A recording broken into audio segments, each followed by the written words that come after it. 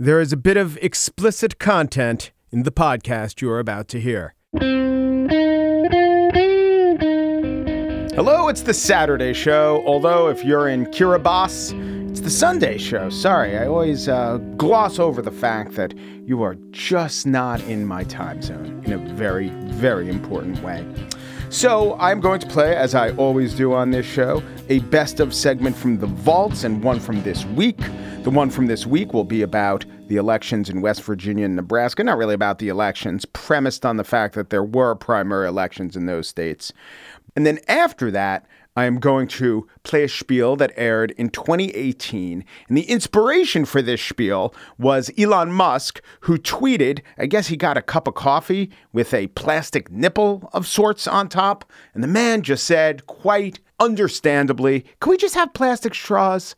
So much of our obsession on not having plastic straws is so stupid. And in fact, it is. But I've been saying this for years and years and years, and no one gave me a Tesla or a $44 billion bid. But that's okay. When Musk is right, I'll say it. I would love, of course, for him to say that I'm right. Now, we will be playing this spiel from 2018. There are a couple things that have changed in the world since 2018. One, back then the Nets were bad. Now they're good, but actually disappointing. Back then, inflation was something that had happened and maybe could happen, but wasn't happening. You'll hear a reference to inflation. Of course, now inflation very much is happening. And back then, I gave you a lot of percentages and ways to look at just how tiny the percentage of all the plastic was that were straws. It is 0.03%, meaning 3/10,000ths. And so I've since been thinking more and more about this. And here's another way to think about the tiny, ever so tiny problem that is plastic straws. I, as a 212-pound man, 6'1", does some exercise, go hard 1 or 2 days a week. I burn about 3,000 calories a day. So if I wanted to lose weight and I said, I am going to address my weight, such as in the same percentage as people who want to remove plastic straws from our bevy of plastic choices. If I want to somehow replicate that amount of decrease, what would I do to cut down my 3,000 calorie habit a day? Are you ready? I would eliminate 1/2 of one chocolate chip. That is the percent of calories that represents the percent of calories that straws represent of all the plastic in the ocean. All right, that's my 2018 spiel. It will come last, but first to West Virginia or Nebraska, but actually to the world of music. Oh, sweet music.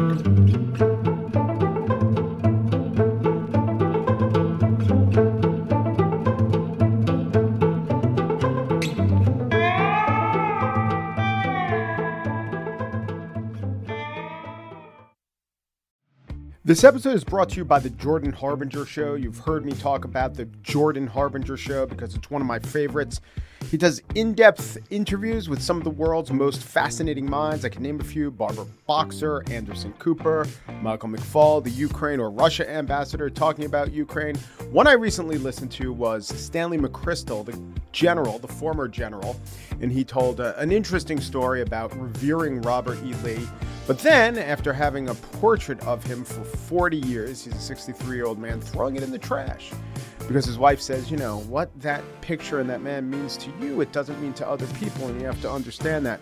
And then in the interview, they got around to the point where McChrystal talked about that interview in Rolling Stone magazine that pretty much ended his career, where it got to the desk of Barack Obama, and it had McChrystal saying unflattering things about the war effort, and just how he talked to his wife and how they decided not to be bitter and not to wallow in it. He could have taken some shots at the process, the reporter, or the president at that point, but he didn't. It was just an overall good interview. It was facilitated by Jordan's excellent interview style.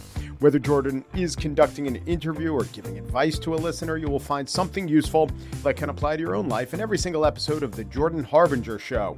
That could mean learning how to ask for advice the right way, or discovering a little mindset tweak that changes how you see the world. Search for The Jordan Harbinger Show. That's H-A-R, like the first three letters, and hard, B-I-N-G-E, as in how you'll want to catch up on all the episodes.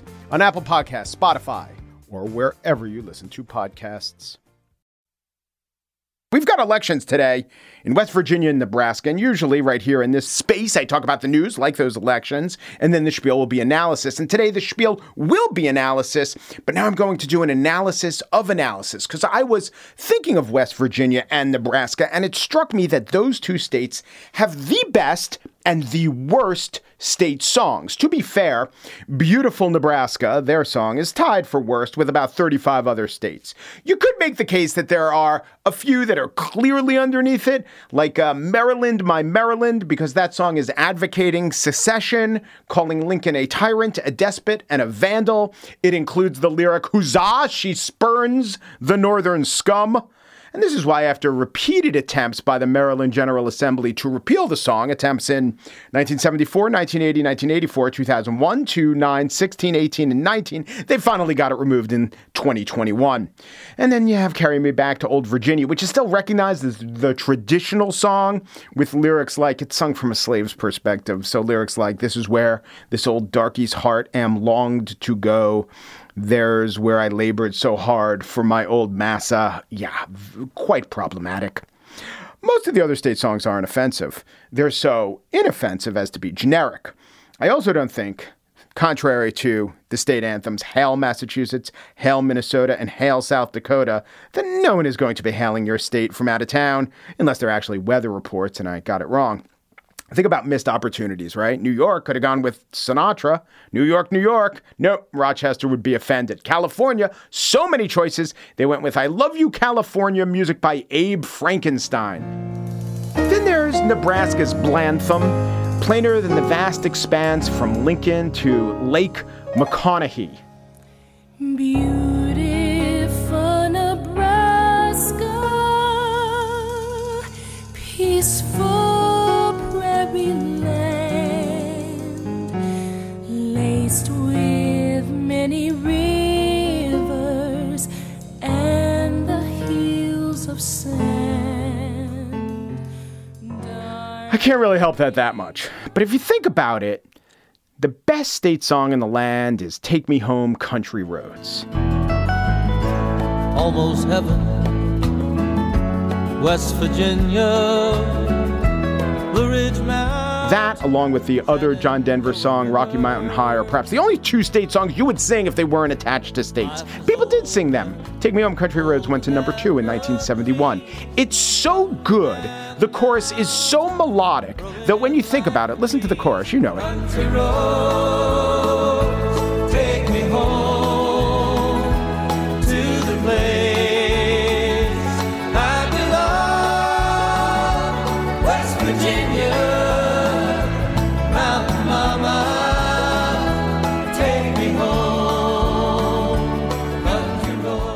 Country roads, take me home to the place I belong. West Virginia, Mountain Mama, take me home, country roads. Those lines don't even rhyme. And no one has complained or possibly even noticed.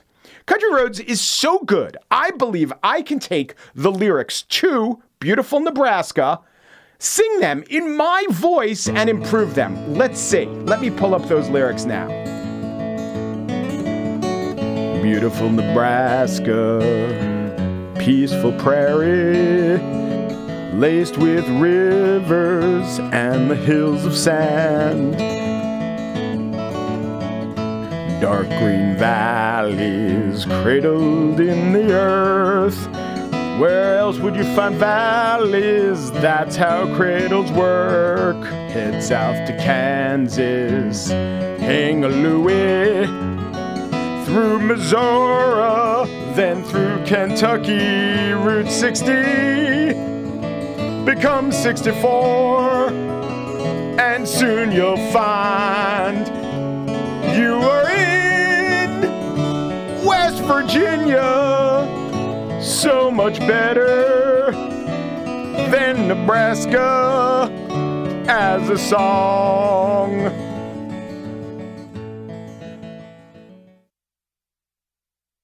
And now the spiel. I've talked about on this show the plastic straw menace, that it accounts for 0.03% of total plastic waste by mass in the oceans. 0.03%, that is 3 in 10,000. 3 in 10,000. So let's say this. Let's say you went and listened to 2 weeks worth of Gist episodes in a row. 2/3 of a second is the equivalent of the percent of total plastic waste that straws make up in the ocean. To bring it even more into perspective, remember on last Tuesday, I was talking about the Ohio 12th special election. And at one point I said, yeah, that was the percent of 2 weeks worth of shows that straws are in the actual and real and urgent problem of plastic in the ocean. Tiny, tiny, tiny, tiny problem. There's almost no scholarship about any actual improvement a straw ban would have on the world. And I do think it would have costs. Costs like the fact that I enjoy straws. I very much enjoy my kids not spilling sodas on themselves during Nets games, which is a simple pleasure I will not be able to experience this upcoming season because the Barclays Center, where the Nets play, have banned straws. As any Nets fan can tell you, not spilling drinks on ourselves was the one thing we always had to look forward to during a season. Let's go Nets. Let's avoid dry cleaning bills. You know the Nets, their offense wasn't fluid, but their fluids weren't offensive. And now they are. Okay, but what we are told is that the straw ban, though meaningless, though the people who invented it acknowledge that it's meaningless, it could mean to something meaningful. Here's a Vox article. Quote, on a macro scale, it's important to look at the plastic straw ban for what it really is, a first step toward drastically limiting plastic in the ocean. How realistic is that leap? Part of the answer to this question can be found in a little-known theory called spillover. The idea that engaging in a single behavior can psychologically motivate us to engage in either more or less similar behaviors. This idea goes back to an effort to pick on the straw, not because it actually affects the health of the ocean, but because it could be, and this is an actual phrase that was used in the Vox article and another article I'm about to quote, a gateway plastic. Dune Ives, who is the executive director of the Lonely Whale Foundation, let us now go to those whales. The Lonely Whale Foundation. She designs and leads change-making ocean conservation initiatives to address key drivers of environmental degradation and species decline. She also has a PhD in psychology.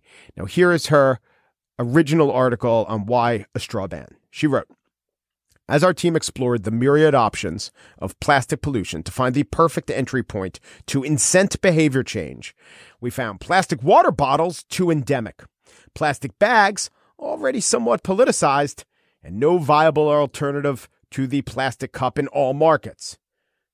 So what they did is they looked at all the things that really did matter and could matter and contributed in a major way to the problem of plastic in the ocean, and they found them just a little too hard to tackle. So let's pick on the straws, because that'll have no real effect, but it might lead to some sort of plastic ban contagion, a frenzy of plastic rejection. Hey, let's not use something plastic. Everybody's doing it. Ives goes on to say about why they chose to pick on straws. Quote, we simply posed a challenge that encouraged individuals to embrace their own agency and to say no to the single-use plastic straws they were offered every day. That's right. It's not about straws. It's about your power over straws. You don't need to enter a 12-sip program. Just reject a straw and embrace control in your own life. Well, as Dr. Dune predicted, I do love the name Dune Ives. As she predicted, these straws could become a gateway. And so they have become a gateway, because today the AP reports college football powerhouse Clemson University is ending its tradition of releasing 10,000 balloons into the air before games, a move that's part of sustainability efforts. In Virginia, a campaign that urges alternatives to balloon releases at weddings is expanding, and a town in Rhode Island outright banned the sale of all balloons earlier this year, citing harm to marine life. Balloons are in the crosshairs, and not just at a county fair with a Chinese finger prison as the prize. Balloons, which actually account for less environmental impact than straws, are the new enemy. And whereas I oppose the straw ban as doing little, but if I had to be honest, it had a minor effect on my life. I could sip a drink without a straw. Yeah, straws do bring me a little bit of joy, but I do, if I, again, have to admit, I use them more unthinkingly than intentionally. I'll grant you all that. Balloons are different. Balloons are expressions of pure happiness. They float above us. They delight children. They proclaim uplift and hope. Think of the movie Up. Think of the book and film The Red Balloon. Think of the joy contained in MC Hammer's pants when those particular garments ballooned out. The AP continues in its report. Already a few states restrict balloon releases to some extent, according to the Balloon Council, which represents the industry and advocates for the responsible handling of its products, quote, to uphold the integrity of the professional balloon community. The Balloon Council. I can imagine a meeting of this council. Gentlemen, our fourth quarter costs are, I don't know how to say this, rising. Plus the mortgage on headquarters does not fully amortize over the term of the note. I don't know what you would call this large final payment at the end, but I find it deflating. Yes, the balloon industry. You know, my grandpappy was an old balloon man from way back. He used to always tell me about consumer purchasing power. He'd say, son, grandson, you there, future podcaster? He'd say, the balloon business is the one industry that worries that when inflation goes up, inflation will go down. Balloons are fun, they're joyous, they're afloat, and the environmental school marms of oceanic harm will not have it. I'm not anti-environmentalist. There should be a ban on chlorofluorocarbons and PCBs, and my God, we do have to regulate greenhouse gases. And the new LED light bulbs, they're better, but all those sacrifices that required us changing our behavior did have benefits, and the benefits outweighed the costs. Or, turn it around, the costs of using those items on the environment outweighed the benefits to us as humans on the planet. The calculation with straws, and definitely with balloons, is quite the opposite. There's almost no demonstrable effect that a ban would have, and now there is a target on a couple of things I like or even love. I do not oppose a straw ban or a balloon ban because I'm against science. I oppose it because of science. There is no science talking about the real benefits of these bans and the justification that it could lead to a meaningful act down the road. It seems like magical thinking. It's just as likely that people will get burned out by a meaningless ban that had no effect on the world. I hope we rethink these bans. Of course, hope is a thing with feathers. If it were encased in plastic, it would be brought down to earth pretty quickly.